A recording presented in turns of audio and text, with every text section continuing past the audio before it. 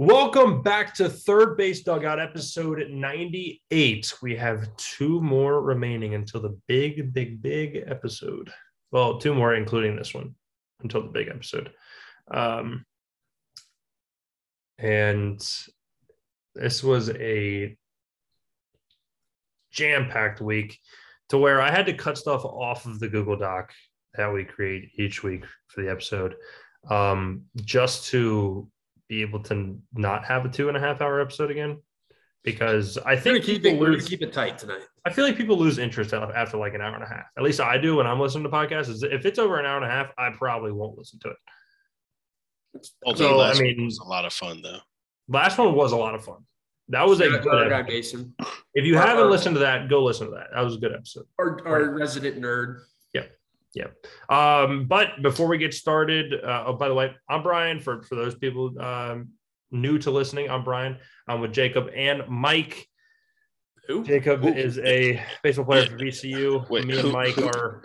Who's Jacob? Shelly. Yeah, there. Okay, there. Nice. Shelly's a baseball player for VCU. You can't be giving away my government name like that, Brian. Yeah, no kidding. Yeah, sorry.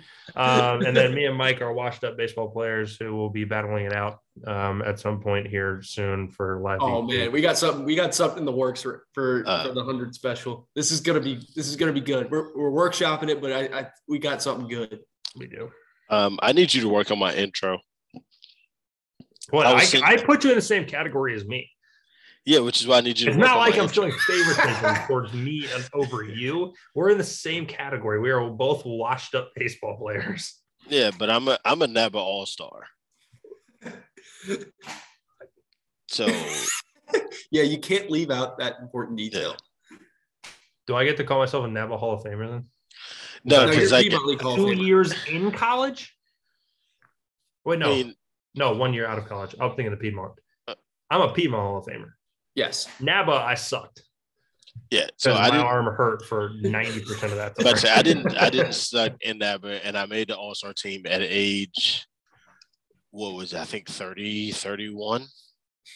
No, I'm still 32 now. What am I talking about? I was like 29, 28, 29. But either way, most of the guys I'm playing against are, college guys, and still made the all-star team. And There you go. so I might have to dabble in NABA next year. I need to make some pitches to some teams, see who would need my services. I will retire from catching, though. I will refuse to put the gear on after I'm done playing college baseball. Outside of some other opportunities, if they do present themselves, which I'm not a fool. I'm not going to go chasing dreams like that. But I will play a solid left field for you. I won't go for balls in the gaps, though. I refuse for that. That's my center fielder's job. Stationary. I mean, Brian got a look at it last summer. I did not move out there. No, he did not. The cool thing about NABA was, like, I definitely big league the whole thing. Like, we've had these. No, but you can. Like, that's a yeah, beautiful exactly. part of That it. was You the could just purpose. go up there and you open the yearbook wide open. Yeah. Oh, I was definitely Uncle Rico, back in my day. If I definitely big league the whole thing. If you want, it wasn't going to be a whole bunch of, diving for balls in the outfield. Now I'm cool. No, because you have to do your own laundry after the game. Yeah. Like, now it was cool. Man, if sliding in the second base, that's a business decision there. Yeah. I mean, I think I slid maybe like twice. And that was even on double plays. Like, I was peeling off or like just yelling, making noise. Like, I wasn't about to slide. And I wasn't about to get pegged either. So I made you make a business decision on what you wanted to do. But I think I slid like one time. It was to preserve a double. Hustle double, by the way. All right, if it's to pad your stats, you got to do it. Also, if it's a close play at home, and you want to get those runs up, you want to score a couple more runs. Hey, those matter for the All-Star game. I cared more about stakes than ribeyes, RBIs than scoring runs. I was like, it's okay. Like, I'm not about to score on a base hit from second. That's not about to happen. I don't care that much about your RBIs. You better hit it over the wall, bud, so we can both try it, because I'm not legging out, a hard hit ball to center field. You want me to not round it? Nah, we play station to station right now, big dog. Love it. I need to ask Mason about runs because I got some questions about it. Like why do we track those? Because that's how the game is scored, Shelly. No, I know. I'm not talking about the actual. I'm talking about individual scoring runs. It seems kind of. It means you got on base and you did your job for someone else to do theirs. I guess. I don't know. You don't really look at a guy's like, oh man, this guy's got 300 runs scored this year. We're gonna watch out for him. You look at the old batting average or the on base percentage or the homers. You know, you don't really take a look at the runs. I think like of this generation, I think like Whit Merrifield is like the king of runs. Yeah, I think so. I think like because like he was always at the top of the order. He always got like the most hits in the league. Speaking of the never Royals, let him batting average though somehow. Vinny Pasquantino, the Italian breakfast makes the debut. Mm-hmm. Local 804 guy. product, another 804 product making the debut. I think the Royals are just sitting in the area, just poaching all the good talent from the 804. I think so. That is pretty cool that him and Daniel Lynch are playing together. That is cool. That's pretty cool. That's pretty cool. So my last little nabbit tidbit, the only thing that I missed that I felt like would have solidified it was I didn't go yard. Had a couple that banged off the wall, but didn't go yard. And then, of course, playing like y'all know from playing at Varina, like the field dimensions there. I roped a few balls to straightaway center that had I pulled them would have been long gone. But yeah, didn't get a long ball. That's like the only league I've ever played in, or only time I've ever played that I didn't get at least one long ball. All right, Mike. I'm gonna give you a hitting lesson, and you will be hitting bombs by the end of it. Oh no! So the problem is now is like everything is just elevate to celebrate. Like it is completely Domingo Ayala. All right, cool. That was what I was gonna. All right, yes. we're gonna drop the back shoulder and let it fly. Oh yeah, elevate to celebrate. Like that. That is it. That will be my men's league swing as well. I'm not going to be worried about the batting average at all. Yeah, Kent Murphy. I might have to get back surgery though, because I will definitely throw my back out. Yeah, like I probably hit some of the most impressive like big league flies in NABA as well, because it was that like everything was as much as I picked on like launch angle of like I was lifting everything. It didn't matter. I was trying to jack everything out of there, and yeah, so center fielders definitely had some time to wait. And the fun thing was I wasn't running it out just in case he dropped it. I was like, if he drops it, bro, I don't deserve to be on base anyway, so I'm probably still just going to stay at first. Oh, that's oh man. But yeah, okay, Brian. We won't go. Now that we're 4 minutes into the episode and we haven't talked about Major League Baseball Whoa. I talked about the Italian breakfast, dude. That is true. Fair enough. Talked about the Royals for a little bit. That's the only time all year. I said big league fly. That's fair. And I said big league. Talk. That's true. All right. That's our Major League Baseball talk for the day. Good show, guys. So how's your life going?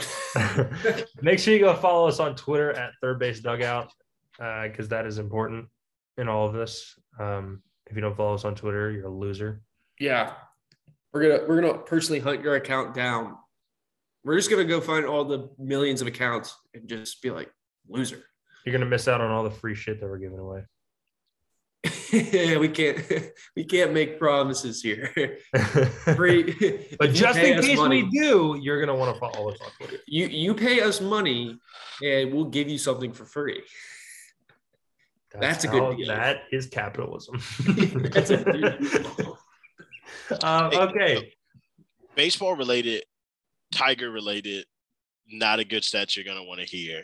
Oh, Kyle Schwarber. I know. I saw this right before the episode. Yes, like I opened Bleacher Report. It really brought my mood down for the day too. I was really high going into this episode, and then it just like here's the brick wall. Here's me, just right into it. Kyle Schwarber has as many home runs in June as the entire Tigers team. I mean, June Schwarber is a very real thing. That is true. I do want to put that out there. It goes April, May, Schwarber, July, August. Yeah. 100%. And the Red Sox didn't even get June Schwarber either. We had to wait for him to get to July. The thing is Schwarber wasn't even the player of the month, in my opinion. I think Brian Reynolds was. Brian Reynolds batted like 360 with 8 nukes and 20 RBIs this month. That's pretty good. And the guy's still batting like 253 because he had such a horrendous April and May. Hey. 253 is nothing to shake a stick at. That's a respectable batting. Not great for a trade deadline piece. Yeah, who was batting well over 300 at the time he got traded? Well, no, I'm saying he's getting traded. There's 100% chance that the Pirates are going to get rid of Brian Reynolds at the end of July. Oh no, I'm thinking of the other. They're going to get a haul for him too, which is great. Although they shouldn't trade him because O'Neal Cruz is godsend from the future. But yeah, is he going to be Rookie of the Month after playing like 5 games in June? I think Riley Green will. Maybe I think Riley Green will get it, or maybe Bobby Witt. Bobby Witt's been playing pretty well. Man, I don't know. What happened to rookies this have been starting to turn it up a little bit. What? What happened to this is the last time we're going to talk about the Royals? We just We talked about 4 players from the Royals somehow.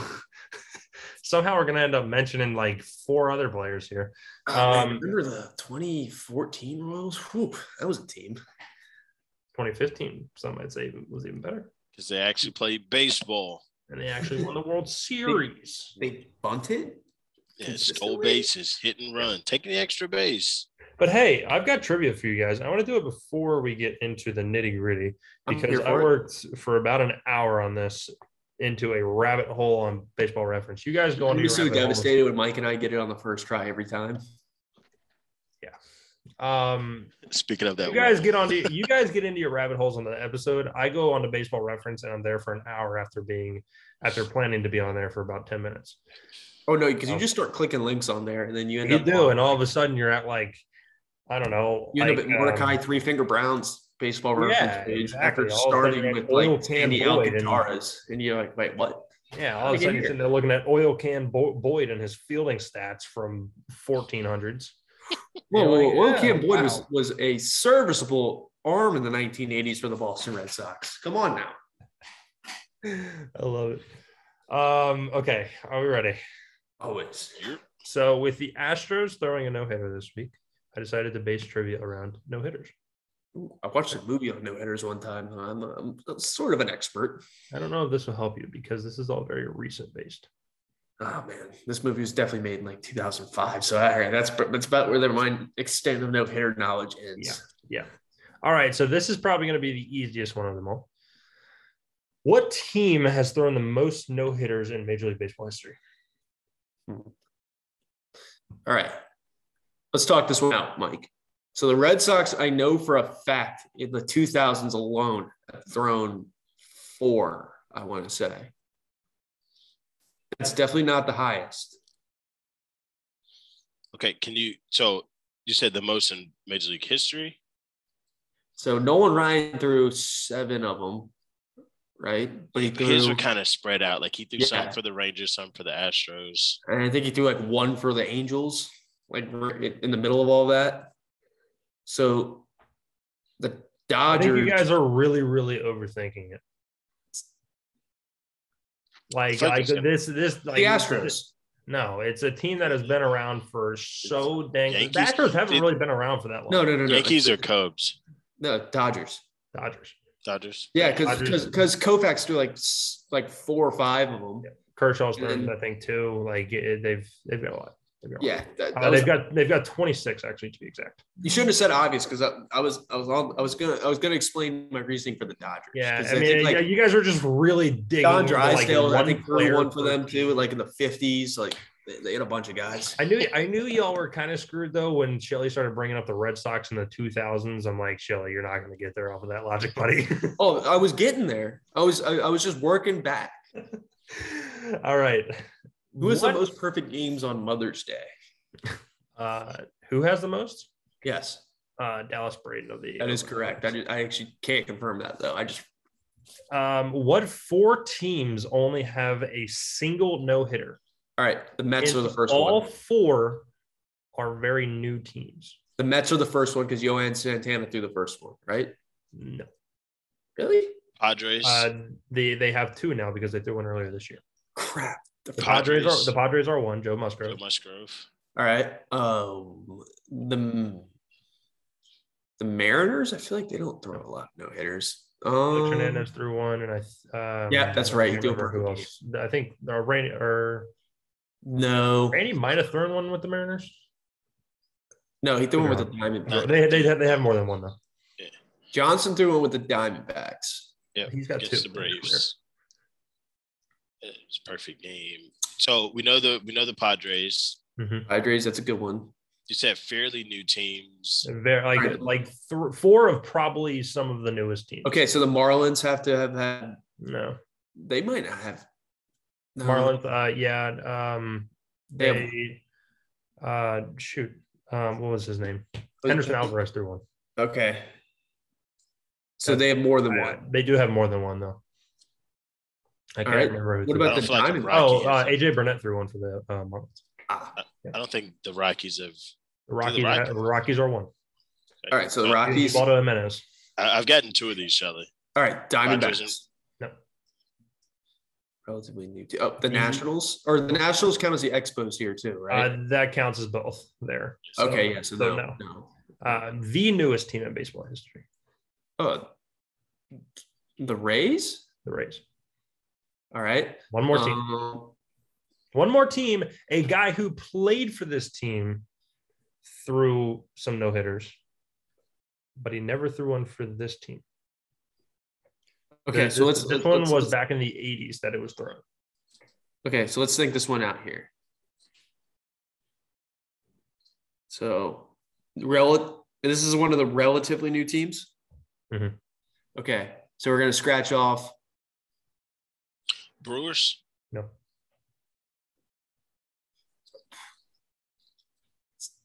Can't be the Angels because they're not relatively new. I can give you the exact date that this team was. That might help. Established. So obviously the Cardinals, no. Obviously the Red Sox, no. The Braves, no. We already 1977. This team was established and was not a franchise before.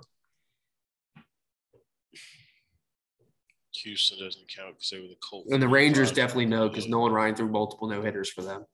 Yep. We're missing a super obvious one. Oh, no, the Twins were man. Definitely not the Reds. I got half of them, so not the Guardians. Nope. At this point, we've pretty much hit every team. Let me think. All right, let's go west. Let's start from the East Coast to the West Coast here. So we've got the Red Sox. We're scratching off the Red Sox, scratching off the Yankees, scratching off the Mets. Blue Jays. Blue Jays. Nice. Blue Jays. Dave Glebe or Glebe. Dave Glebe. Dave Glebe. Yep. Back in 19. What was it? 19. Oh no, sorry, Dave Steve. Oh, Steve. Yeah, Steve. Yeah. I don't know why I said Glebe. But and then I agree with you, and I was like, yeah, I know the name.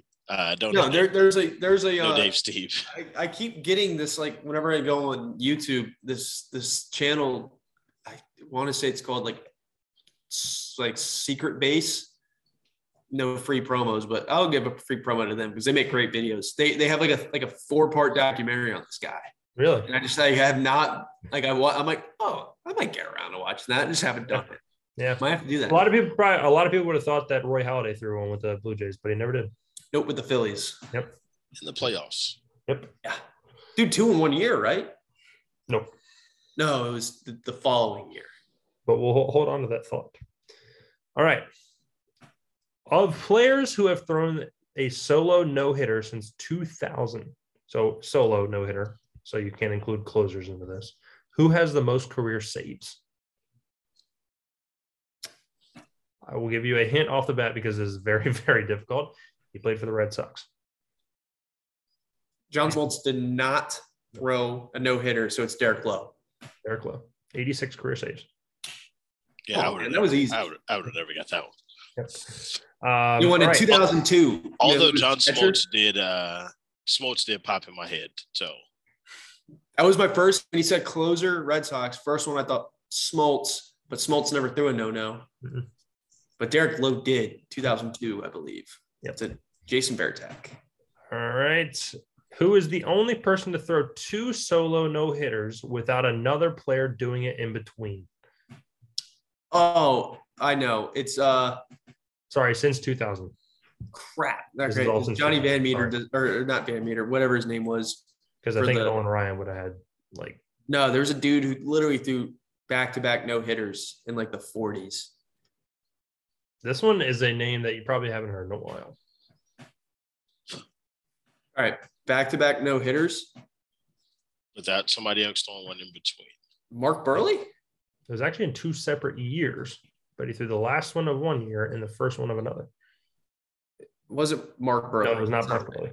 All right. No, he only threw 1, right? I believe so. That was Phil Humber comes to he mind. only threw 1. That was the most random no-hitter I've ever seen in my life. Yeah, that was Hideo Nomo. Nope. No, he threw one 94 and 2001, I believe. You know who the second one was with? Red Sox. I think it might have been 2003, actually. He's one of the 4. All right. So Doc Holliday is why not?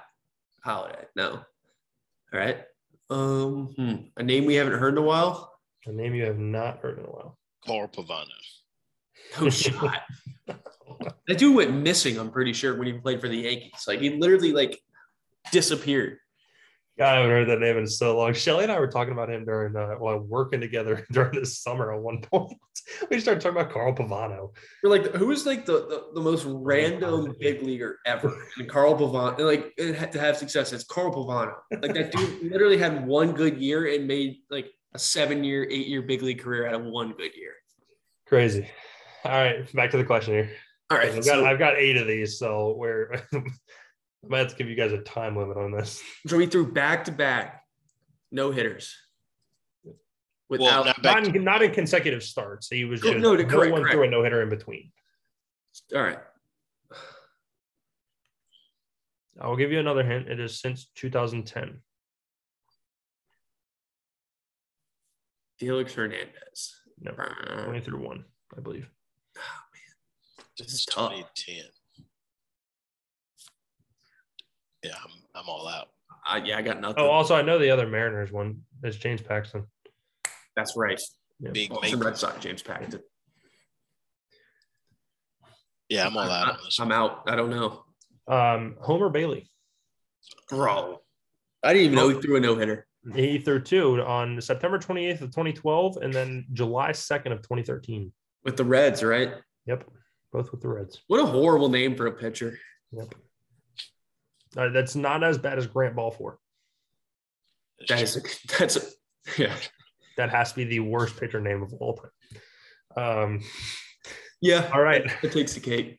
I've got 4 left. Here we go. What pitchers since 2000 have thrown a no-hitter the year their team won the World Series? All right. Clay Buchholz. Yep. 07. I don't know why Roy Halladay's career is so weird to me because I feel like all of his big accomplishments happened in 1 year, but it did. Justin Verlander. Nope. Verlander did not. Tigers haven't won a World Series since '84. No, somebody with the Astros? Yeah. No, I believe he did it in 2019. Okay, fair. Kershaw did not. I mean, we know that y'all haven't won a World Series since, Yeah, trust me, I know it all too well. What sucks is Lester threw his in 08 or something like that. So he's out. Yeah, Verlander threw it September 1st, 2019. Won the World Series that year. He went to the World Series that year. Wait, did we already say Roy Halladay? Yeah, it was wrong. He did not do it that year. But I don't know. Maybe I'm. I think that was a perfect game. No, I thought his no-hitter was in the playoffs during that same run where they won. I believe it was 2010. He threw his no-hitter in the playoffs. I could be wrong. Hold on. October 6, 2010, Philadelphia Phillies versus Cincinnati Reds. Roy Halladay. Was Roy Halladay even on the 08 World Series team? Who won the World Series in 10? San Francisco Giants. That's true. I also did mess up. Shelly, you were actually right on that last one as well. Roy Halladay did do it in 2010. I missed the playoff one, so that's on me. So Roy Halladay also did. He threw. Oh, sorry. He threw. Wait. Sorry. No, there was a no-hitter in between. I just gave an answer to a future question. Like partial of the answer, but there's another. Yeah, I think I know the other answer to that. But who did I just say? Matt Cain. Matt Cain did do it in 2010. All right, you've got 2 more. Did Tim Lincecum throw a no-hitter? Tim Lincecum in 2012. Oh, sorry. move both of those up 2 years. Kane did it in 12. Lincecum did it in 14. Let's go. I've got 3 of the 4. And then last one is probably the best second half a pitcher has ever had in Major League Baseball. All right, Mike. Except for Jack Flaherty a couple years ago because we didn't win the World Series, but he had one of the best second halves. This guy was literally dominant for like 5 straight baseball months. It's not Max Scherzer. Literally the best pitcher on the planet for 5 straight baseball months. Man, this is tough. This last one's tough. It's not as tough as you think. No, I know, but we're at the last one, so now you're like thinking hard. All right. It's since 2000, right? I'll even give you since 2015. Beautiful. Oh, Jake Arrieta. Jake Arrieta. He had like a 0.3 ERA in the second half of the 2016 World Series run. I completely forgot about him. Yeah. He went like 9-0 with like a 0.3 ERA in that second half. It was ridiculous. And then started the next year with the first 2 months going like 4-0 with like a 0.8. It was stupid what He's did. Also now a competitor with us. Yes, he is. He's also on the podcast now. He's our enemy. No free ads. All right. 3 more. What year since 2000 was there not a single no-hitter thrown? All right, we can scratch off 01 and 02 because you said since 2000? Mm-hmm. 2006. Close. 7. No, because Buckles threw one in 07. 2005. 2005. There were 0 no-hitters thrown in 2005. What a crappy year. The White Sox won the World Series. Against the Astros. Who is the only – all right, so now who are the only 2 players since 2000 to throw 2 no-hitters in the same year? Now, you've already gotten one with Roy Halladay. I accidentally told you. Yeah, we would have gotten Roy Halladay. That we've been saying his name for every single guest. Correct. So 2 in the same year. Yep. Well, Verlander comes to mind, but I don't think he went like 06, 2011, and 2019. I think it was. Is it Tim Lincecum? No. Crap. One. Matt Cain threw 2 though, but I don't think he threw them in the same year. I think he also threw them for separate teams. I could be wrong. Yeah. No, maybe. No, I think he might have thrown both of the Giants. I just thought of another random pitcher name. I know it's not the answer, but when you said Carl Pavano, just made me think of another random pitcher name, Barry Zito. Don't know why. I was thinking that. I think Barry Zito. What came to my mind when you talked about Matt Cain, I was like, I think Barry Zito. Just I played for the Giants and the A's. Yeah. So this is also a very, very well-known pitcher. 2 in the same year since 2000. Yep. Kershaw, I don't think threw 2 in the same year. No. Neither did Randy. I don't think Scherzer threw 2 in the same year. Yep. Max Scherzer in 2015. Huh. Yep. One of them should have been a perfect game, but what he threw a hit by pitch that the batter leaned in on. Oh, against the Pirates. Yep. And then last question here. Who has thrown the most no-hitters since 2000? What player? Sorry, what player? Verlander, right? Yep, with 3. Yep. All right, I got one for you. Okay. Who is the only pitcher to throw a no-hitter in a World Series game? Solo no-hitter. Solo no-hitter was David Cone. Nope. When did Cone do it? Cone, I believe. I don't think his perfect game was in the World Series though. No.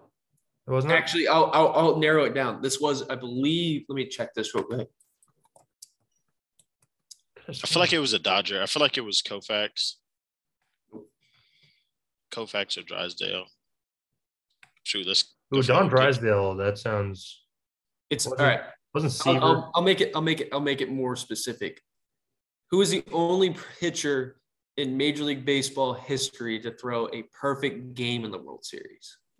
It doesn't help me at all because I would have put perfect game and no hitter probably in the same category. They're in the same category here. No other pitcher in history has done this. It's the pitch for the Pirates. Just can't remember his name.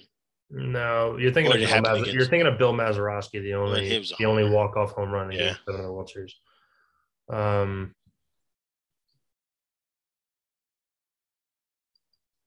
Perfect game. Was it before 2000 or after 2000? Prior to 2000. It's like 83. I'll narrow it down. 73. Prior to 1960. Prior to 1960. It wasn't Gibson. Dizzy Dean. Like, just start throwing out old people names. Well, can boys. I really feel like it was a Dodger though. But you're all right. You're warm. You're very. I think it was a Yankee. I really think it was a Yankee. Shelly, it was definitely a Yankee. Was it the Yankee Dodger World Series that it happened? It was 56, I think it was 54.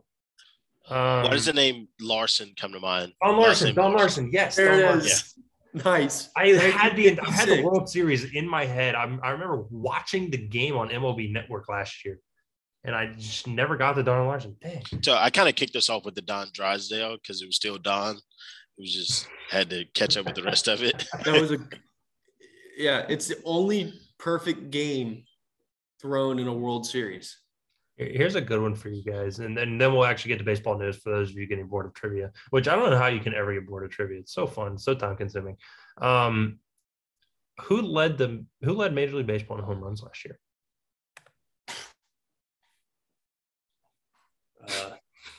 Salvi?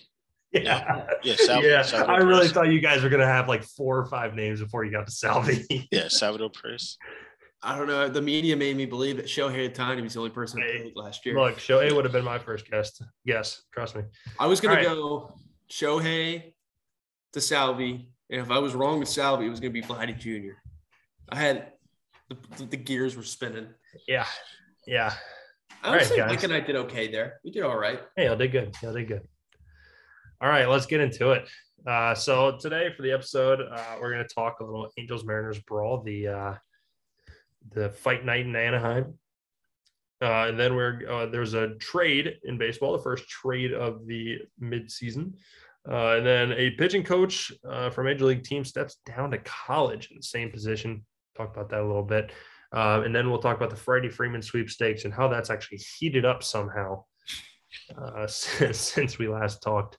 Rob Manfred came out, talked about expanding baseball. So we'll talk about that. And we'll cut out the Astros no-hitter because there's just no point to talk about that anymore. And then maybe finish with some other stuff. So we'll see. But wait, before we get there, did you guys see the Chris Rose interview with Josh Tomlin? Yes, that was about Tommy Pham and Jock Peterson. I did not. Apparently, it was like well known around the league that like Tommy Pham wanted to beat up Jock Peterson, and you just thought that if he ignored it, it would go away. So he stayed in. They said that when they played them in, because Jock was with the Braves last year around this time, and Tommy was in San Diego. They said that Jock stayed in the clubhouse for 3 days.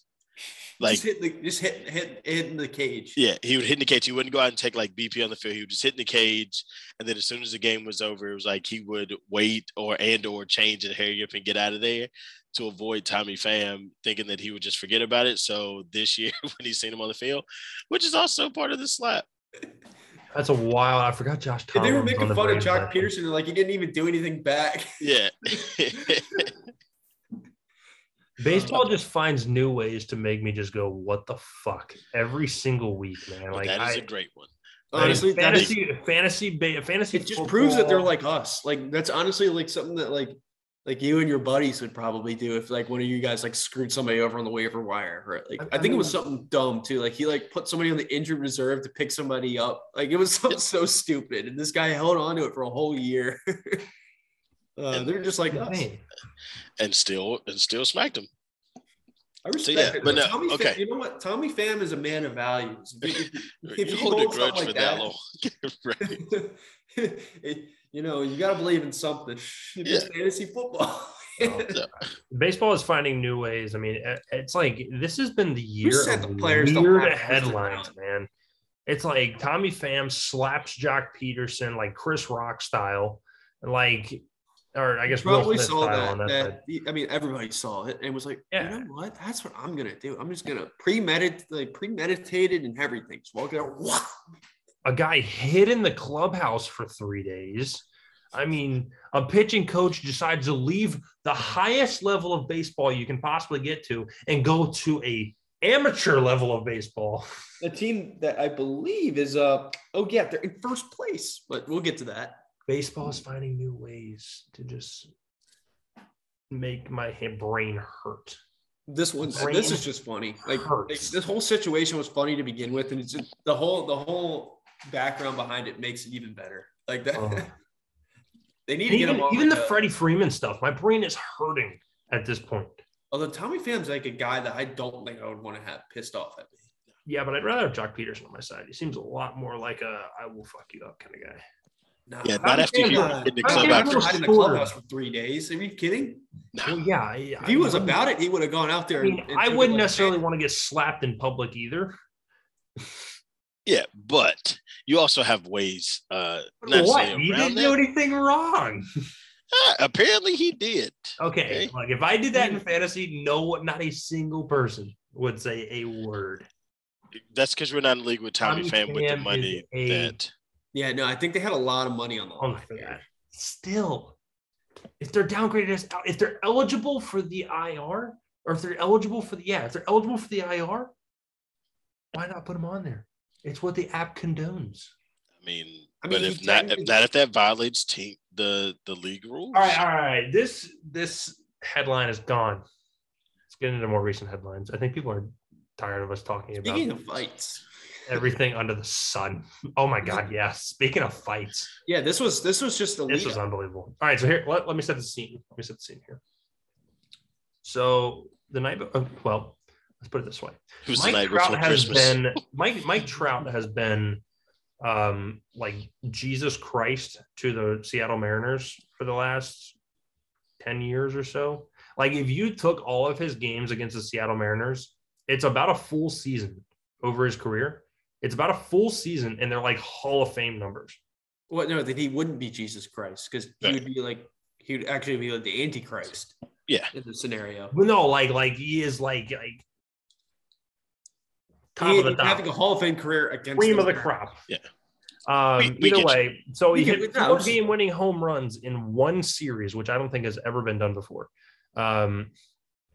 against the Mariners. I mean, this is the status quo for Mike Trout. This is normal stuff for him. So, in response, I think, if anything, I'd be more worried if he didn't hit the most game-winning home runs in a single series of all time. I would be concerned. Is Mike Trout on the decline? Maybe. I'm just kidding. Either way, so the game, I guess it was Saturday night. The Mariners threw one kind of up and into Mike Trout. He didn't like it. He took it as offensive. Like, hey, I think is exactly what it was. If you can't throw inside, don't. Because I mean, he doesn't want one around that. He said, if you're going to hit me or if you're going to throw at me, throw at my ribs, not my face. That's fair. And so I understand that. And I'd probably rather get hit in the butt or the back, if anything. I probably wouldn't go for the ribs either. Like, that wouldn't be fun. No, that's for Trout, that's 15 days on the IL. But, like, he didn't do anything to warrant it. So that's where I'm like, I don't know if it was intentional. I think you're just trying to back him off the plate a little bit. Maybe get him a little uncomfortable since he's literally baseball god against the Mariners. Like, I think they're just trying to back him off the plate, but he didn't like it either way. And that's a guy with history of injuries. And so I get it. So the ensuing day, Phil Nevin, old Yankees third base coach, who he had his own problems as the third base coach of the Yankees. He starts an opener, which he doesn't do really at all. Or, well, the Angels themselves don't do it really at all. And he threw at Julio Rodriguez and Jesse Winker. Now, Julio Rodriguez didn't like it, but he's a rookie. He can't really do anything about that. But Jesse Winker, on the other hand, that's a big dude. So they threw at Jesse Winker, and the fight night ensued. And literally brawl. I mean, like guys are just throwing punches. Anthony Rendon's out there with a cast on his right hand, throwing hooks with his left hand. Shohei Ohtani's in there trying to hold someone back while Ippei is also trying to hold Shohei back, which is the most funny thing ever. If you just like think about it, it's like Shohei's the nicest dude ever. Like, what do you think he does in a fight? And also, like, if Shohei is actually mad in a fight, how do you think that like comes out? Does Ippei have to translate everything that he says to other people in a fight? I think FU is pretty universal. I think so too. It's pretty but universal. Could you imagine if Shohei is just like speaking Japanese, just like cussing you out in Japanese, and Ippei is just like, he's not very happy with you right now. like how do you translate in a fight like that? Like, do you have to stop and be like, hold up, I gotta translate this 1 second. Yeah, F you, F this, F your mom, like all this stuff. And Shohei's just like, can I start punching this guy again? Like, that would be the funniest thing ever if Shohei actually got in a fight. But no, Shohei's too nice, and he started to hold guys back instead of actually engaging in the fight. No, but Mike Trout was right in there though. Yeah, dude, Trout's from Jersey, man. He definitely knows how to fight. He's from South Jersey. Let's calm down a little bit. It don't matter. He's closer to Philly. Philly guys know how to fight. Fair enough. Well, they don't really know how to fight. They just don't know how to stop fighting when they start. Yeah. But either way, the coolest part of the fight though is it was all in the 4K camera version of it was hysterical. And then the slap heard around the world from Anthony Rendon. This guy, with the cast on. JP Crawford's in there like throwing forearms at people. Like, it was everything, man. And then the best part of the entire fight was actually afterwards, after everything ensued, and Raisel Iglesias takes the bucket of seeds and goes out on the field and just throws them out onto the field. I don't know what the point of it was. I mean, I've got nothing on that, but I mean, just the slow-mo, the camera person there. It was the slow-mo 4K video of it was just made it so funny. It was like a middle school fight filmed with a professional camera. It's the best way to describe that thing. Look, the Angels and Mariners needed something to get each other going. Like both teams are struggling so bad, and they just needed to just hash it out with each other. Whoever loses the fight is going to be last place in the division. Oh man, but yeah. So and only takeaway from this is that the Mariners are angry. I forgot Oakland is still technically in Major League Baseball. What? I forgot the Oakland Athletics are technically a Major League Baseball team. Yeah, they are technically there, but not really. They show up. They punch the clock. Either way, my take on this is that the Mariners are angry that Mike Trout owns them. My take on this also is that there's that girl that went to go watch Joey Votto play. She's like 8 years old. Went all the way out to Seattle to go watch Jesse Winker play and watch him get tossed in the first inning. Yeah, that's brutal. That's brutal. So if this girl shows up to a game, something electric going to happen, but her favorite player is going to get tossed. Did you also see the girl DoorDash Jesse Winker pizza during the game? Yes, that was hilarious. Like she gave updates throughout it. Jesse Winker got the pizza, and like the DoorDash driver, like his life like changed. Like he got like thousands of dollars in tips from that. Yeah, like just from people on social media, like saying, "Hey, what's his Venmo?" or like, "What's his what's his Venmo, Cash App, PayPal, whatever? Like, can we help tip him for this?" And the dude got like thousands of dollars in tips just for delivering a pizza to the clubhouse. And the best part was like in one of the text messages, he said it was tough to get there because it was kind of busy. Like, obviously it was kind of busy. There was a game going on. That's beautiful. And Jesse Winker ended up thanking her for the pizza, which was cool. Like, it was a cool moment. But Jesse Winker also walked off the field flipping off the crowd, which was a big Tim Anderson moment there. No, I respect that. He took a page out of Kenny Powers' book. He did. He said that's the only thing he regrets out of that was flipping off the crowd. I mean, I was surprised that it was actually like a fight. That was a true fight. Yeah. Usually those are just a bunch of like pushing people around, like honestly waiting for someone to get in the middle and break it up. Like those dudes are ready to swing. There must have been something going down in the tunnel before the game. Unless your name is Stubby Clap, where you're ready to tackle the koala bear. Stubby. Great baseball name. But But no, like it. So on the downside, though, I really can't say who won the fight per se, but the fans won the fight because the 4K true. video is just. I mean that they should put that on a loop in the Mona Lisa. Yeah, or, but the Louvre. I think the Mariners won the fight solely because the Angels lost all of their sunflower seeds. Fair, and they lost Archie Bradley, which I mean, I was going to get to that next, but yes, you know. Are you ready for me to get to that? Oh, my bad. Yeah. All right. My bad. Archie to lead a little bit, huh? and ensuing from the fight, Archie Bradley fractures his elbow and is now out for 2 months. That's how you know you're too old to be fighting. When you things could not get worse. That's how you know you lost the fight. Yeah, the Angels definitely lost the fight. Yeah, you lose one of your best bullpen arms. Yeah, I think Mike Trout's just absolutely fed up with the Angels. I truly think he is so mad right now. No one did you see him out in center field, like deal. Did you see him out in center field, like telling the pitcher that he was like tipping pitches? And like he just looked so mad. Like he was out in center field, like explaining why the pitcher was tipping his pitches, and like he just like looks off. And he's just like, it's just so dumb. Like he looked so frustrated. I feel like in regards to Trout recognizing a guy tips pitches, I don't think people see the game the same way he does. No. But yeah, it's probably time to start the free Mike Trout campaign. Yep, I'd say start the good old trade rumors there. I mean, I wouldn't mind trading my entire franchise's future to I mean, I would. I personally, I would love to have him patrolling the outfield at Fenway, but I mean, got Jackie Bradley Jr., Alex Verdugo, and Oswald Peraza for Mike Trout to the Yankees. Wait, say that again. Jason Dominguez and Oswald Peraza to the Angels for Mike Trout from the Yankees. Dude, if they hit no. That's turning off trade. Yeah, that's cheating. If you trade no. Yeah, but the guy's nickname is the Martian. Yeah, but he's also like that's got to be worth at least another couple first round picks. You'd have to move like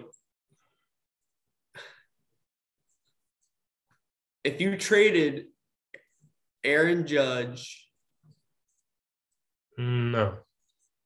So baseball is one of those sports where you can make a trade and it's like you don't have to get. You know who's going to trade for him?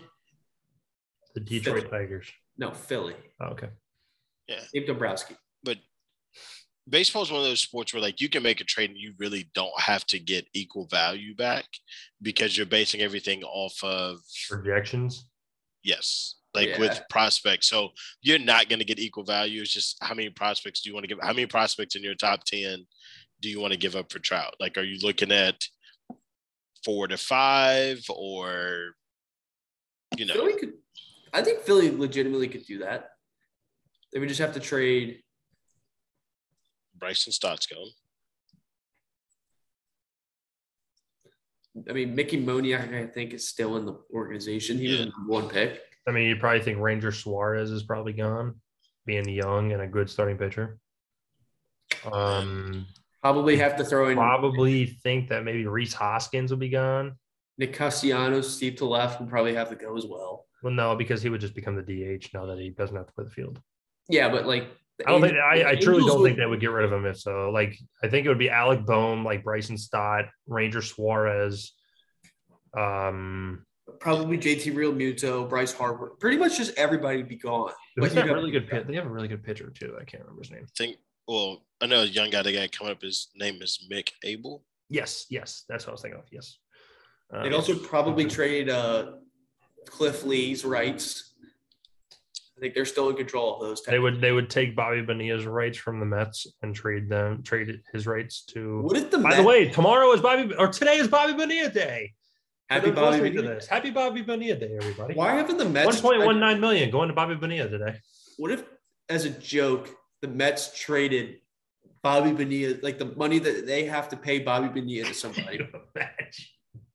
Could you imagine trading that contract? If I'm Mr. Cohen, I'm definitely getting on the phone in the first like during the trade deadline period. I'm gonna be all right. I'm gonna trade you this prospect as well with Bobby Bonilla's $1 million. So you have to pay him once a year, every year for the next 30 years. My question is, would that actually be tradable? Don't know. They could hide it. They could hide it under the guise of cash considerations. Yeah, I think so. Right? I don't think it is tradable. You just pay the Mets $1.9 million. It's definitely not tradable because it's money that the organization owes him. Well, it's the same as that's the until contract. 2035, man. We still have 13 more years of that shit. And guess what? Every year it's going to be the same effect as it was the year prior. Just absurd. Low Mets, baby. Just and the best absurd. part is most of that money was paid with Bernie Madoff money too. It's unreal. It's unreal. Oh man, if you peel back the curtains of the New York Mets, it's a horrible, horrible, horrible place to be. Yeah. It's a good thing.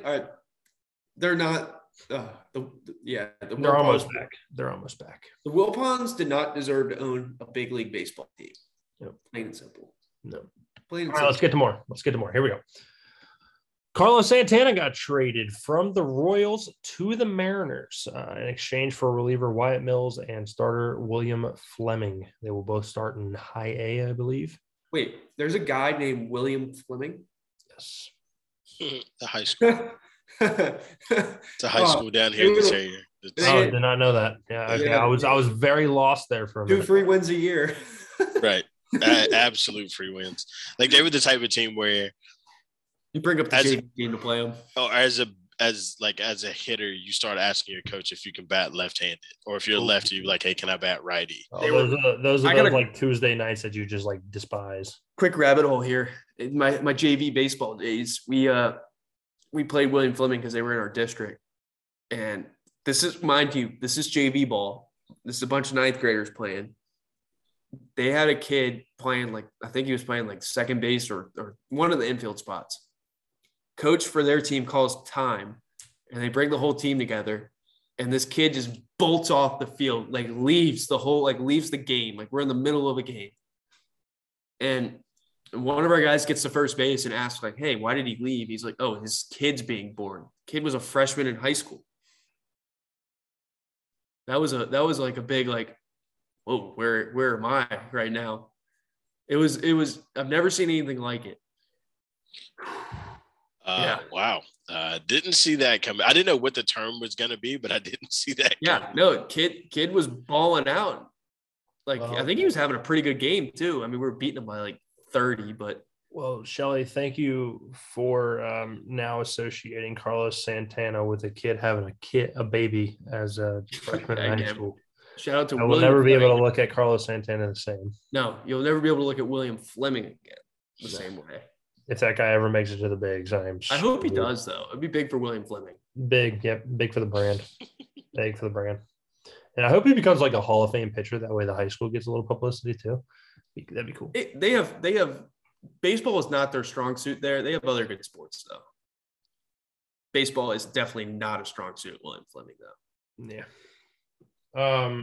Trader Jerry, just getting the show started early. They're only 5.5 games out of the wild card spot right now. So I can see why bringing on a Carlos Santana would be like an option, but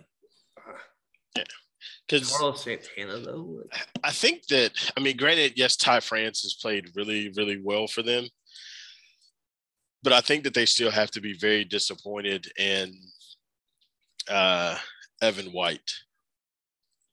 And literally everyone else on the roster.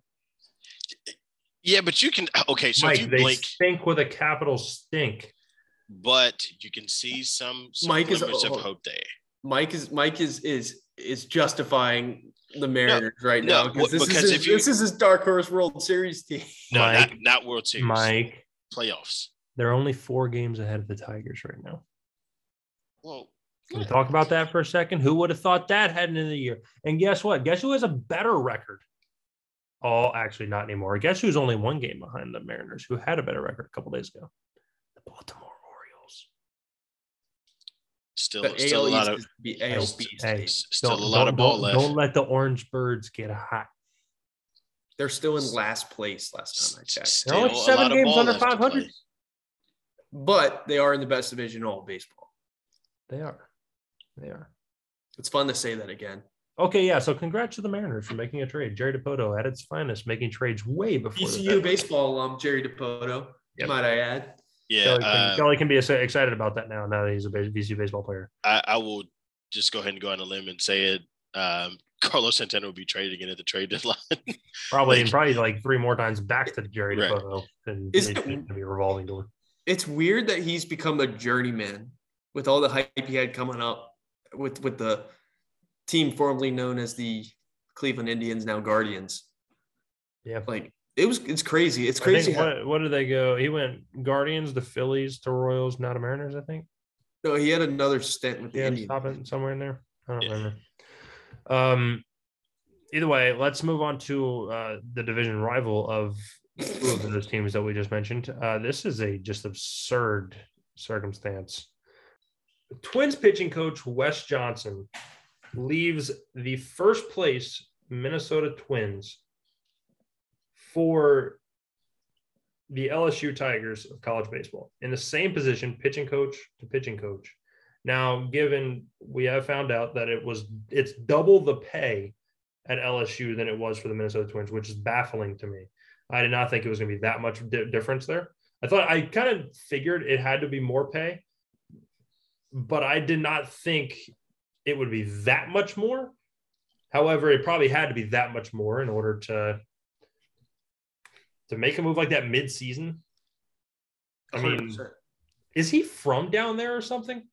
It's from Arkansas. Okay, that makes a little more sense now. It's from Arkansas. I'm just look. I'm not trying to wrap my head around him leaving in general. I'm trying to wrap my head around him leaving mid-season while your team's in the first place. Yeah, I don't like. That's where I'm trying to wrap my head around. It doesn't make any sense. Even Jeff Passan said on Twitter, he's like, this is something that he doesn't think he's ever seen before. Brian, let's get back. So he's from Arkansas. He gets double the pay. So I'm doing some background research into him. He was. Did you ever coach there before or anything? No. But he literally was only a college coach before he got the job in 2018 with the Twins. So he's been the Twins pitching coach since 2019. But my guess is he just wanted to be a college coach. Like he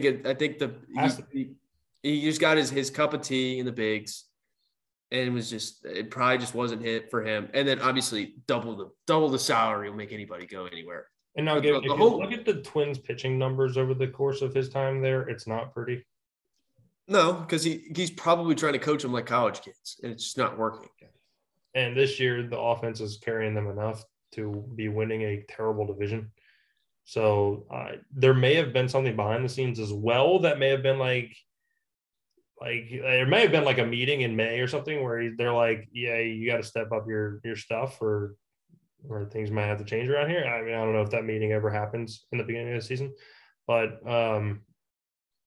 just leaving mid-season is just so baffling to me. Yeah, it's definitely not a good look, and it's definitely not a good look to go backwards in your career. But I think this guy just wants to be in college, and some guys are just like that, you know. Like and I can see a reason as to why you do it mid-season. One is because now you get a fresh start. The college baseball season just ended.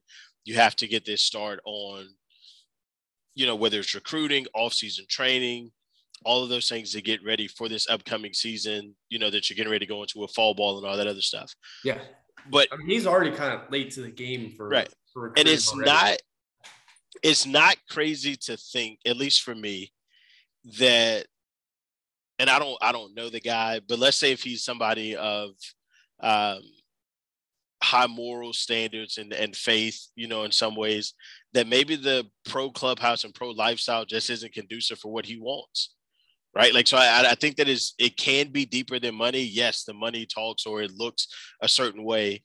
But when you are around something for so long, or you get a taste of it and you're like, man, I just don't know. Right. Like, at least with a college, in a college atmosphere, because of there's so much more respect or reverence towards your coaches, in some ways, you're like, granted, yes, we didn't play Major League Ball, but you can imagine that in some ways they look at them more as peers than they do as far as someone that is supposed to be in charge of everything, right?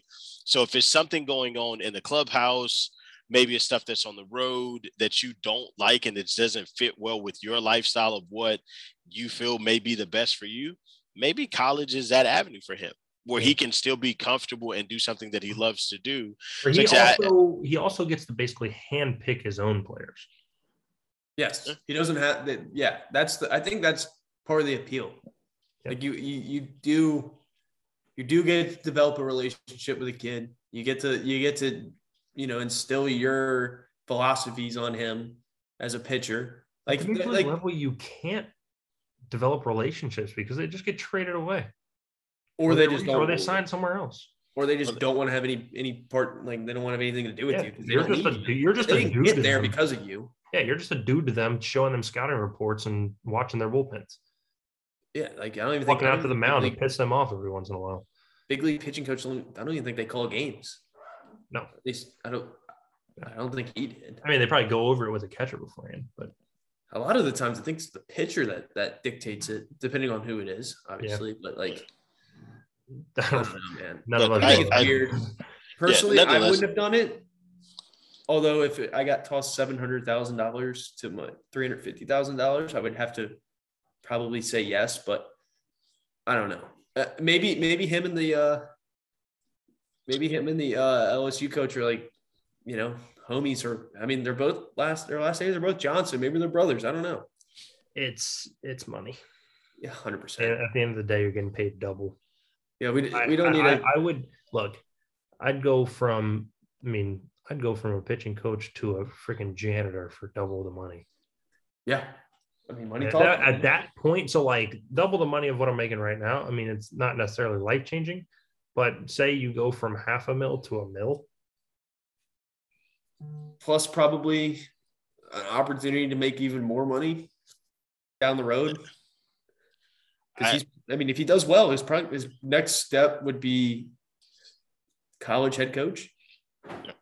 I think money does play a big part in it. I obviously like to take that double, but I think that and not to go way off the beating path.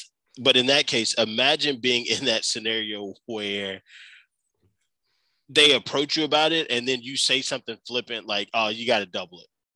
Right? In order for me to consider it. Not saying that he doesn't want it, but they're like, oh, you got to double it. But then they actually double it and you're like, oh, shoot. Like now, you feel in a sense like you have to kind of go with that. So it could have been a lateral, position move, quote unquote, even if it's going from major league to college. It's just that it's so unprecedented, like especially in the middle of the season for it to happen. But like, oh, you got to double up for me to even think about that. But then it happens and you start weighing out the pros and cons. You're like, okay, yeah, I don't have to travel as much. Our travel is more regional, except for when it gets to, I guess, a few non-conference games. But for the most part, I'm in this particular region. Maybe he has younger kids or older kids now that, starting to play, give him a chance to be closer. So I don't know. I think that it's deeper than money, but yes, obviously the money played a huge part in it. But I would be interested. Like, I'm going to kind of look at it and see what else I can find out, because I think that it's an interesting story for sure. Some dudes just want to be college baseball coaches, I guess. Yeah. But I mean, especially the new age of college sports. Like in the NIL world now, boosters are allowed to spend their money a lot of different ways. Mm-hmm. There are a lot of millionaires and billionaires who are helping out the big schools, and they can afford to pay an assistant coach $700,000. Yeah, because I think like some of it is on LSU's books, and then a lot of it's coming from donors. Like, but I don't. Again, I don't know the details. I'm just going off of my brief internet search of this guy. Again, personally, I don't know why he did it outside of money, but that's what we're going off of. Yeah. Let's get to these. This one, oh my goodness, this is a joke. Let's get to the Freddie Freeman sweepstakes. So obviously we've all heard about the Freddie Freeman stuff. We'll talk about what has happened recently. So obviously last weekend, which is more recent than our last episode. So we haven't talked about this past weekend in Atlanta. He got a standing ovation, got his ring, everything, had an emotional press conference beforehand. But then kind of all hell broke loose. Freddie Freeman has started to kind of flip his switch a little bit to where it seems like he wants to go back to it. He wants to be back in Atlanta. He still wants to be there, and then fires Casey Close, his agent, in response to another story that came out that Close did not tell Freddie Freeman the final offer from the Braves, thinking that Freddie would want to take it to stay in Atlanta for rather less than money. make more money in LA. This happens all the time, though. It does. However, my hot take here. This was a big old show put on by Freddie Freeman. This was a big old act that he just wanted to make.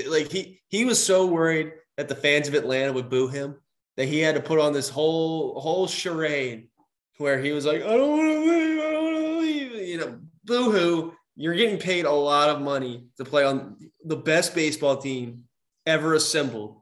Yeah. Outside of the team in New York that isn't the Mets because they don't like to lose games. But I digress. This guy, I am sick and tired of seeing the videos of him in the dugout crying like a little baby. It's all an act. Like, yeah, all right, I get it. You know, to use a classic example of Mike's here, it's like when you see your ex-girlfriend after a long time, you know, like it's going to bring up some feelings, but like, come on, dude, move on. Yeah. Move on. I think that he realizes, and like, I'm not saying it's an egocentric thing, but I think that he realizes that the love in LA is different than the love for him in Atlanta. And I think he misses that. Everyone loves everyone in Atlanta. It's the South. It's Southeast.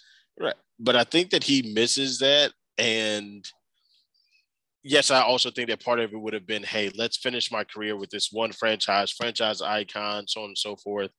I think I would be a little bit pissed too. You know, if my manager or if my agent, whom I've trusted, you know, for all of this time, you know, did something shady like that. Granted, yes, I'm still tired of hearing about it. At this point, if I'm the Dodgers, I just like call up the Braves like, hey, let's swap Matt Olson for Freddie Freeman and let's just call it even. I have a genuine curious question for you guys. Yeah, but like I said, me and my dad had this conversation last night. Right now, would you trade them straight up if you were the Dodgers? Or who would you rather have right now?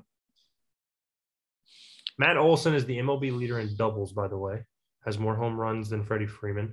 Freeman leads RBIs by, I think, 2 or 3 and leads batting average by about 40 points. In that situation, if I'm the Dodgers, I want Olson. Yeah, because he's not going to be sitting in the dugout crying about a team that he used to play for. That's low-key a bad teammate move. If you're talking purely on field, you know, yes, you throw out numbers. I don't think you can go wrong with either one. No, but also, when you look at everything else that impacts, I think that you go. If I'm the Dodgers, I'm like, hey, I'm calling Atlanta. Hey, do you want to make this trade? Right? Like, I will even throw in a prospect, you know, for you, you know, to take him back, because I don't want anyone there that doesn't want to be there at that level. Right. Like, I agree with that take. You know, if you're that concerned with how things went there, you know, not once have you said, hey, like, you know, I don't want to talk about it, or I'm with the Dodgers. Everything, you know, every time somebody's asked you about it, it is evoked so much for you that it's sort of like you're that kid that went away and it was like got homesick and you're like, no, mommy, I want to come back. I want to come back. You know, but it's sort of like Freddie is in that position. Like he realized that it wasn't as green over there, you know, and being in a clubhouse with those guys, you know, it could be a little bit different for him. But I think it's an ego trip, man. I think we've associated Freddie Freeman being this, you know, nice guy. I think he just likes to get his ego tickled a little bit. He likes being the man. He likes being the top dog. And now you go to LA, you are not the top dog. You go back to Atlanta, you're the top dog. He misses that. And I don't blame him. Like if you have that for your entire career, it's hard to turn that away. Yeah. But at the same time, like you're also trying to, you know, you got to look out for number one. And number one is his family. He's getting more money. Like obviously it's – But is like in theory, yes, it's more money. But taxes out there higher. So it's probably really about the same as what, let's say that last deal was comparable to, you know, what he got, you know, tax wise, it could be about, you know, he could be making essentially the same as he would if he would stay in Atlanta. That's fair.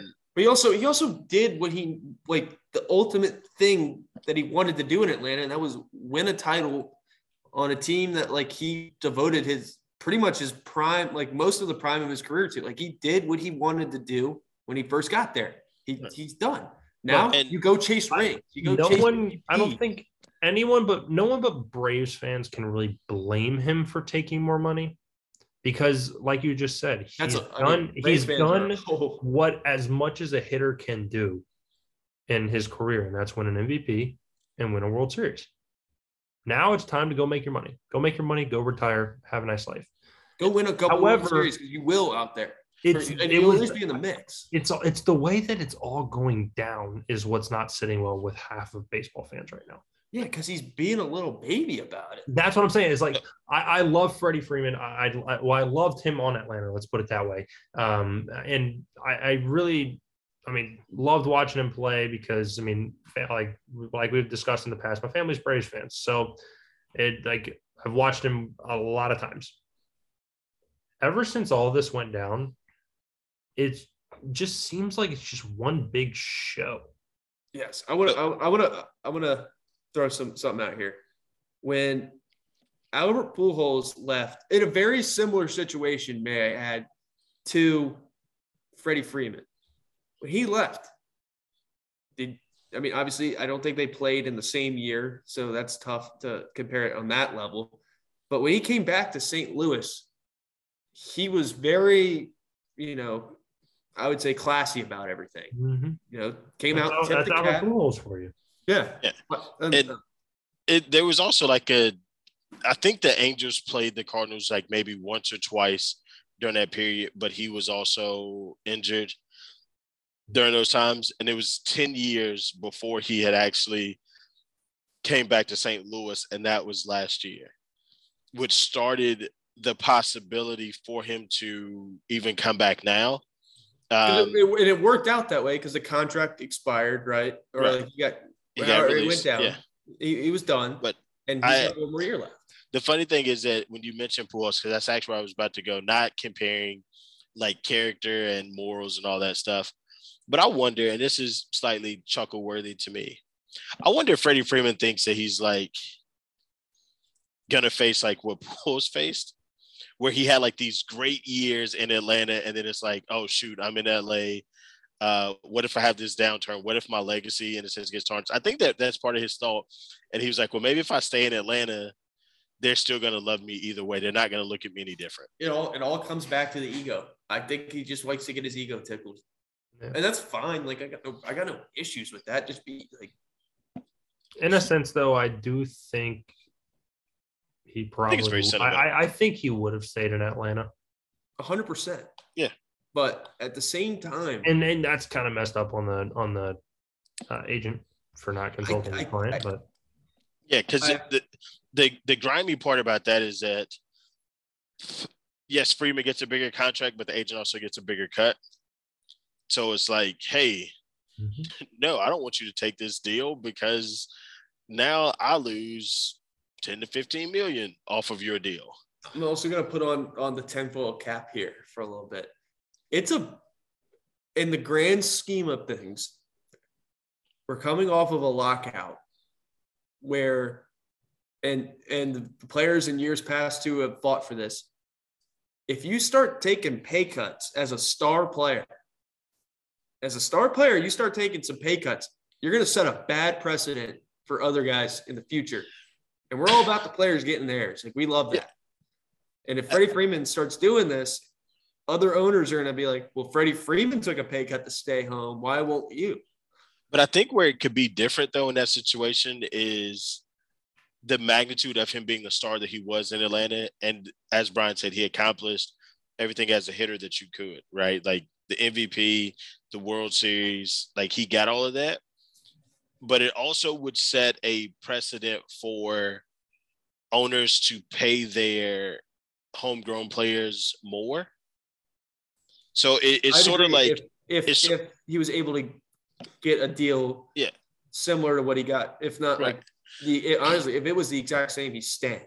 Right. And it's sort of like and I'll make this real quick comparison. It's sort of like basketball, right? Where you can sign a max deal. Yes, basketball has a salary cap, all that good stuff, right?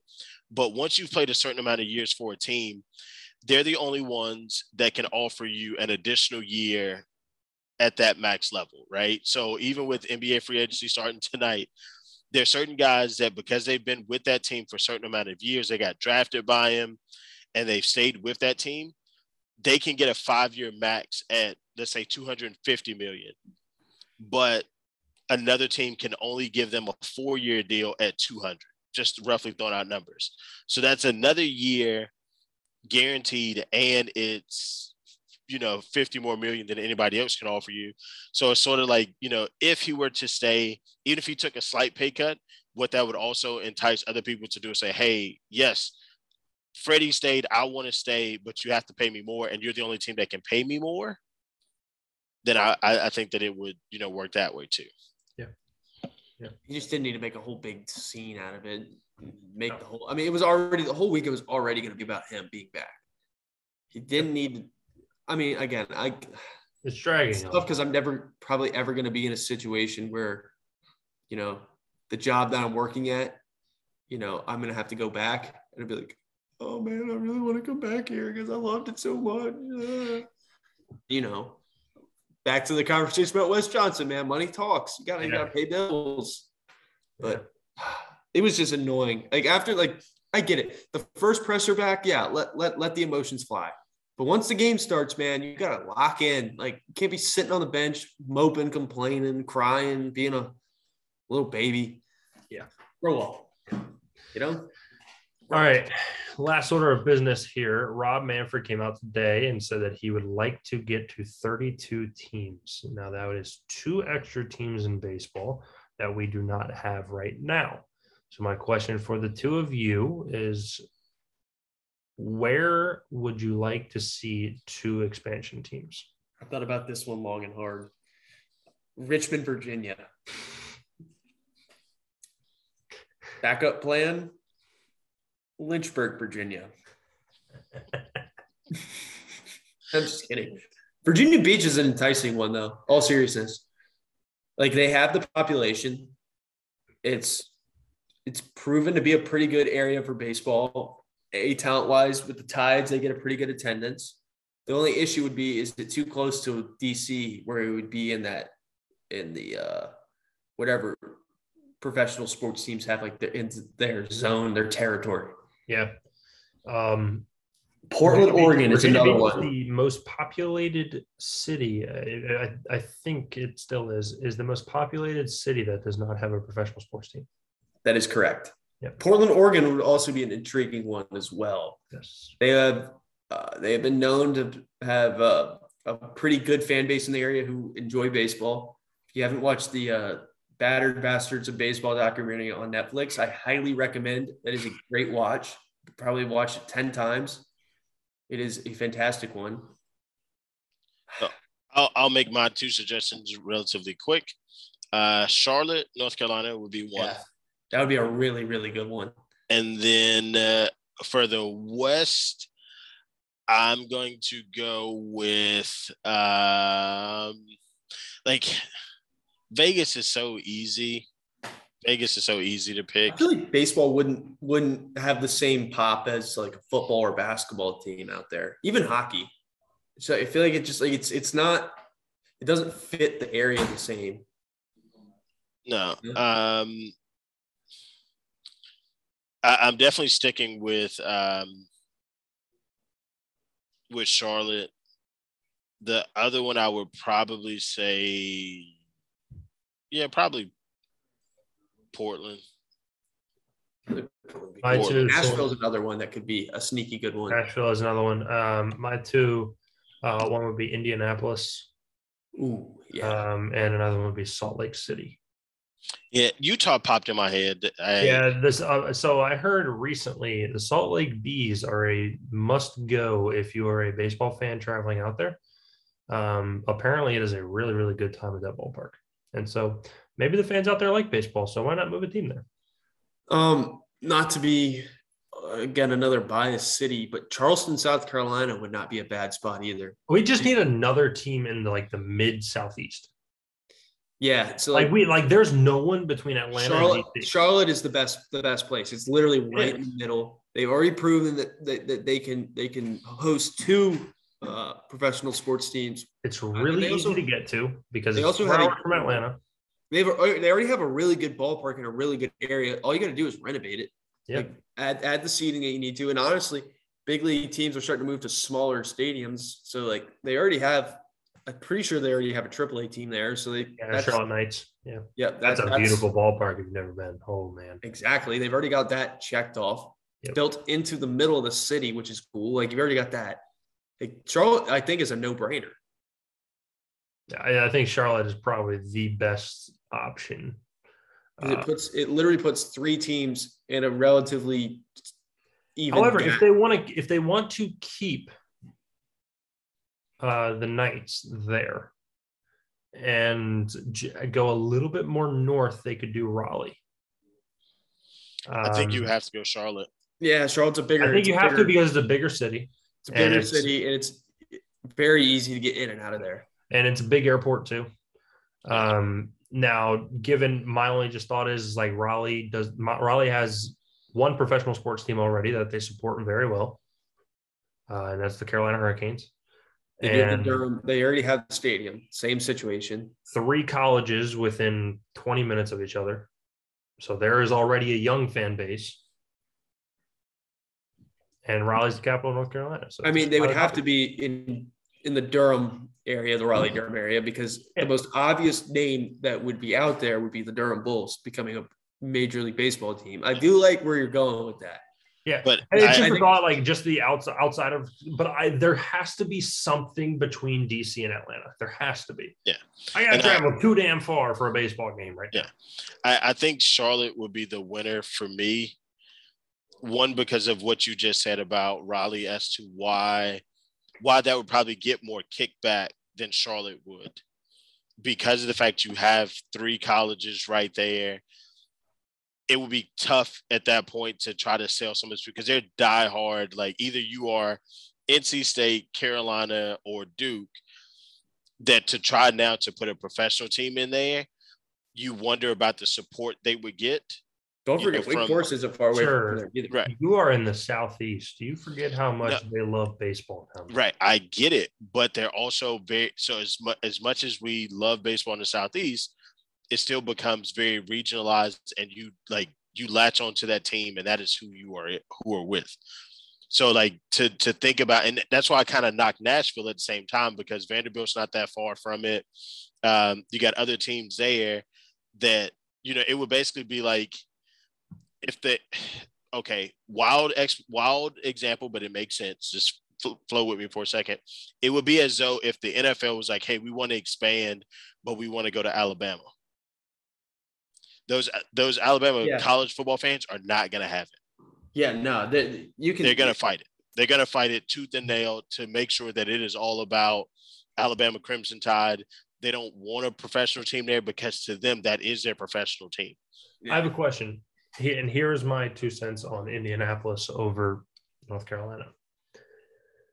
Atlanta runs the Southeast. That was going to be my point too. You're not going to convince Braves fans in the Charlotte area, Raleigh-Durham area to switch. They're not going to. Back when the Braves were on TBS every single day, they grew a huge fan base. Now they're second in the entire in all of Major League Baseball in attendance. No one cares about the Marlins. No one cares about the Rays. So we'll just kind of discount those. But people in North Carolina don't have a Major League Baseball team. They're all Braves fans. All of them, just about every single one of them. Even in Virginia here, you ask anyone who is like older than 30 to 35 years old who grew up in this area, like they're especially the Richmond area when the Richmond Braves were here, it's like they're all Braves fans. In Indianapolis, what baseball team runs the Indiana area? The Cubs, maybe the Tigers. Depending on where you're at in Indiana, though, because you still take some St. Louis fans from there. I think there's a bunch of teams who run it where no one's like. Right. I think Indianapolis is a great spot for a team because I know they support the Pacers really well. They support the Colts really well. Ooh, no, I'm going to tell you where you're running into issues there. For what it is, the same as we feel about the Braves here, it would be the Reds there. Because Indianapolis is only maybe like an hour and a half, 2 hours away from Cincinnati. Have you seen the owner of the Reds? I get it. And have you seen their display on the field? I get it. If you were going to put a team in Indianapolis, you would have to do it like in the next year or two while the Reds still stink. And we should expand a team into Oakland. Well, they're going to go to Vegas soon anyway. There's not a major league team there already. True. But just to kind of finish up on the Charlotte point, and because it hits on what you said about, hey, like Virginia, North Carolina didn't really have a team.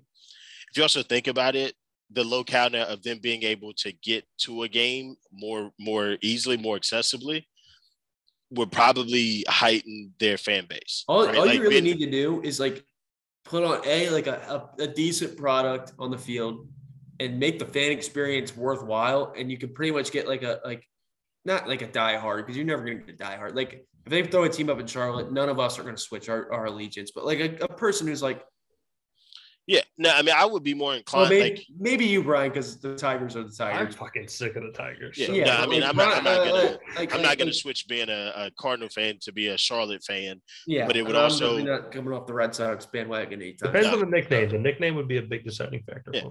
But if they're the Charlotte Rockets or something, I'm like, screw that. I don't think even need the Knights. I don't know, really pops. I don't think it would pop in the big league level.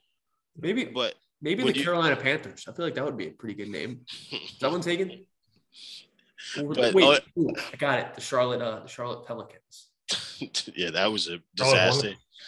No, but they're being there because Charlotte's also one of the fastest growing cities in all of America.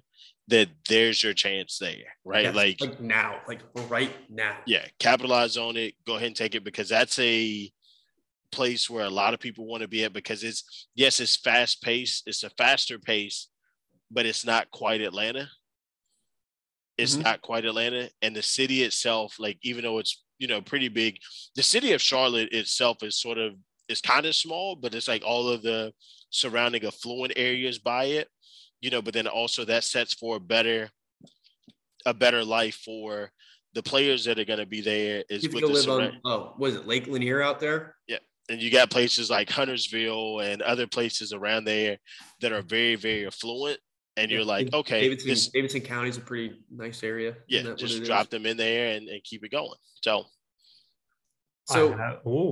Charlotte and Portland, is that where we're going with? Hold on. I have an alternative. Hear me out. Put them on Mars. Myrtle Beach.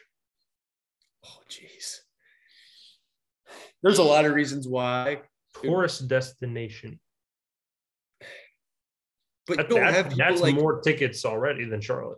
But Myrtle Beach, I feel doesn't have the consistent, the consistent population. It's like Vegas. You ever been to a Myrtle Beach Pelicans game? I can't have it, so I can't speak on the environment there. That place is they sell so many tickets.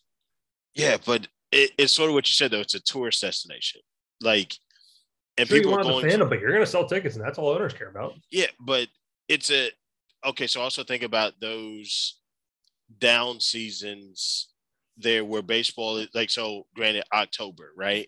You gotta have consistent season ticket holders. You're probably not going to get the same amount of consistent season ticket holders at Myrtle Beach as you would in Charlotte, or even in Indianapolis, or even in Portland. Here's another reason I say Charlotte. Wells Fargo. Yes, they run that city entirely. So now you have the sponsors, Wells Fargo. So Bank of America sponsors the largest stadium in that city.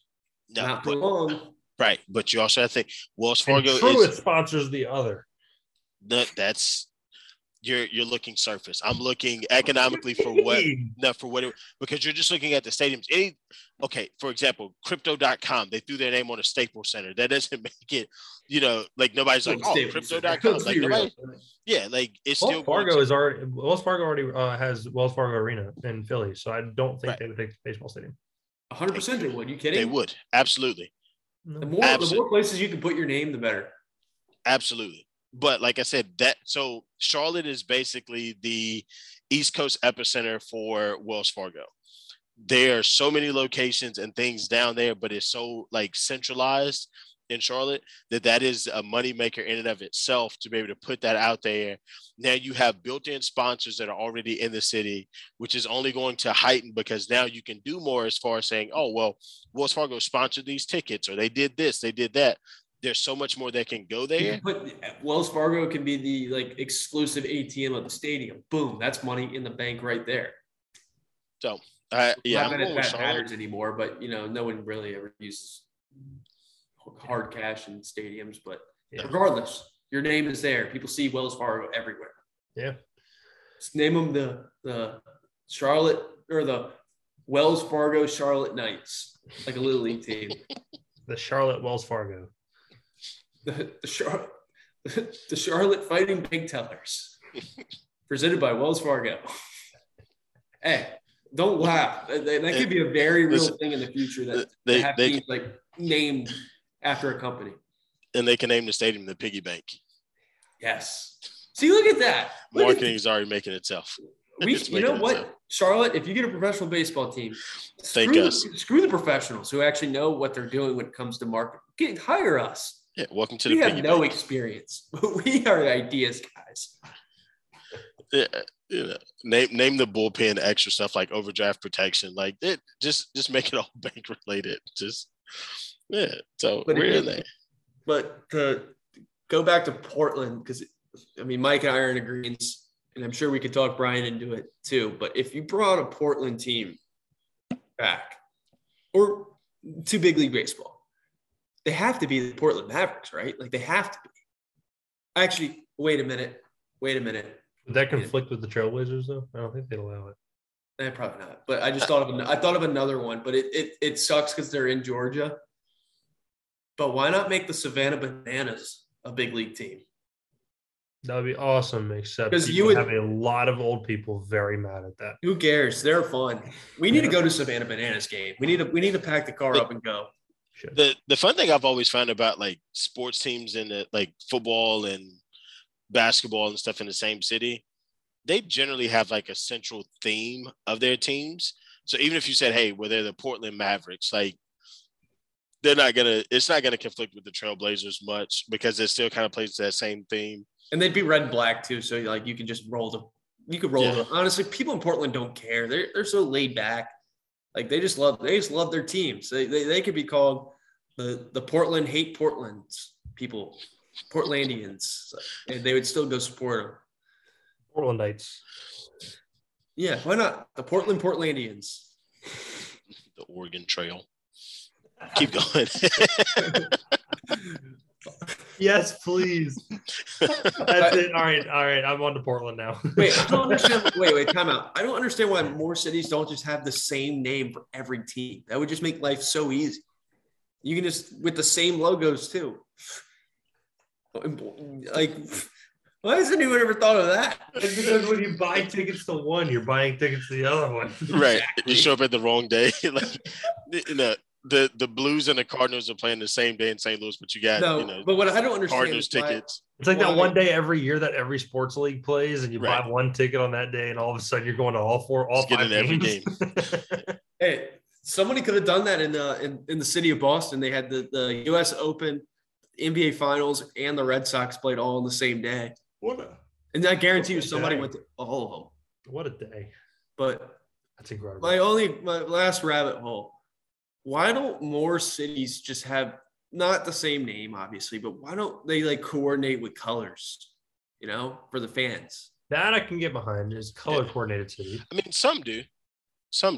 Like thinking about Boston, like the Red Sox and the Patriots are close enough, but like the Celtics and the Bruins, where are we going with that? You got black and yellow and green and white, like and along with blue and red. Like that doesn't make any sense. I'm trying to think of cities that coordinate. The Yankees, the New York is close. Really. So is Miami. Miami's kind of close. Houston's close. Houston is the Texans and the Rockets. They're still red, white, and then you have the Astros with orange.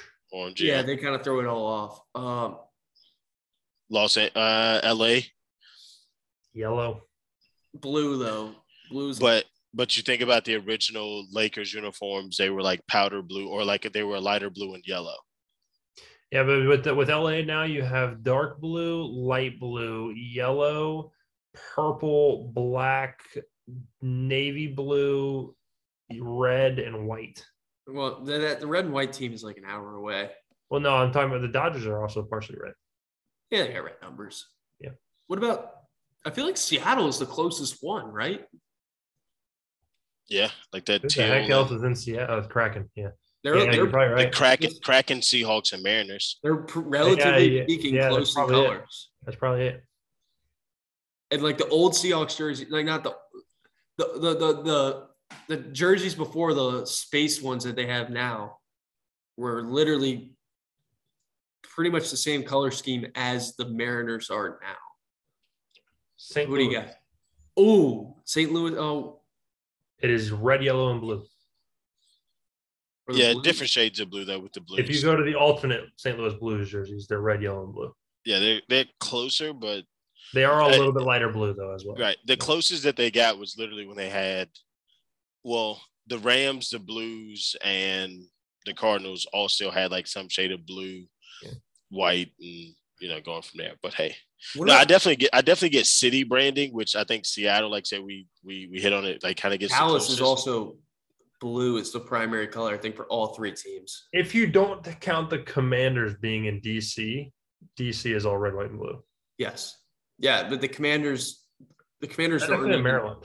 They suck. Screw them. They're terrible. Over Maryland. Yeah, so Capitals and Nationals, Capitals, Nationals, and the Wizards. Wizards, yeah. DC Defenders are the only football team in that city. I think that was an easy one though. Like you're in the nation's capital. It's kind of hard. You're not red, white, and blue in there. Which the only team that really isn't red, white, and blue is the one that is the worst and has in legal trouble. I hope that Dan Snyder, this is not a football podcast, but I hope Dan Snyder goes to prison because he's a horrible human being. But I don't wish that upon a lot of people, but he is definitely on top of the list. But I felt that like through the screen. I felt that one. Yeah. I got a lot of issues with that team. Yeah. Yeah. So you think your issues with the Tigers are bad. But anyway, I digress. Yeah. More teams should just coordinate colors. Pick the best team in the city, with the exception of Boston, because all the teams are the best teams. Actually, whatever. Pick the best team. Well, you would absolutely go red, white, and blue in Boston because there's already two of the four major teams, red, white, and blue. With the exception of the Celtics, can keep the green because. Yeah, it's too iconic. Yeah, you kind of have to. Yeah. The cities that don't have teams that are like established, that are like middle of the road, you have to coordinate colors. Yeah. Starting now. This is an official national-wide decree. So in St. Louis, I'm sorry, but you're going the Blues, you're red. Sorry. You're the Reds now. Well, now that probably no one's listening to the podcast anymore, that we started talking about every major sport in America, Thank you for listening. Make sure you go follow us on Twitter at Third Base Dugout. I don't think I have much more to say. I have no final thoughts. My team's a shit show. I don't even watch them on anymore. Like it's. My final points will be that Sandy Alcantara is the best pitcher in baseball right now. Yes, he is. Yes, he is. I don't think it's really even close. Even if DeGrom is throwing, Sandy is still the best pitcher in baseball right now. And we're getting close to the trade deadline. So these next few weeks, we're going to see some shaking and baking. Next week will have to be our All-Star episode. Yeah. Hey, over under 6 trades from the Mariners with Jerry Dipoto. Come on, man. Over. I think I'm going to go under. It's not. That's not I really don't think they're going to be as active as you think. They're so middle of the road, and their division is not winnable. No, but it's Jerry. Jerry's gonna. It is Jerry. I know, but they have such young talent that they're not. They're going to be like. They can convince themselves that the wild card is in play. Yeah. Even though it's not. It's not really. It's really not. Shelly, any final thoughts? I'm going to start to petition that these terrible sports teams sync up colors to the best team in the city. And it honestly, it can revolve. So, be on the lookout. I'm going to start it. I'm going to start a movement. I feel like every sports city would be red, white. I think I found my purpose. It's just to get on Twitter and create a movement. Make change. Make change in the world that you want to see. And that is one of the changes that I want to see. We all have our callings, buddy. We all have our callings. What if I actually go through with this and it actually happens? I'll be right there supporting with you. It's not because there's too much money tied into these colors. The 3 of us will end up on in a front office position in Major League Baseball. All we pick is colors. We're gonna create a bidding war between the leagues for the 3 of us. That includes these startup leagues too. All right, XFL. Yep. We're gonna end up with the Live Tour. Yeah. Oh man, well, MLB's new expansion team, the Oregon Trail. Well, I do like that name. I'm here for that. If they do that, Mike. Oregon Trail. Sick. What a name. That was clever. We should. All right. Final thought. We should create a poll with the cities that we mentioned tonight and put it on Twitter tomorrow. So we have Charlotte, we have Indianapolis, Salt Lake City, and Portland. Yeah. Okay. But here's the challenge. So we'll do this over the next day or so.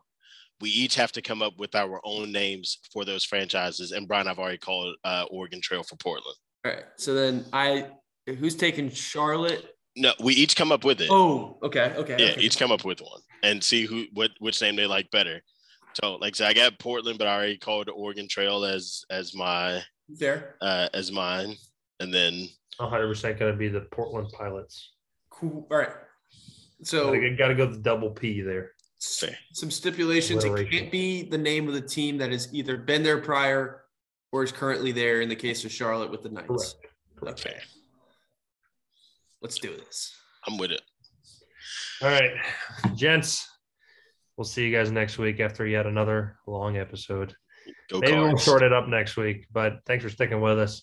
No, we like rambling. Yeah, we do. Episode 99 coming to you next week. We'll see you later.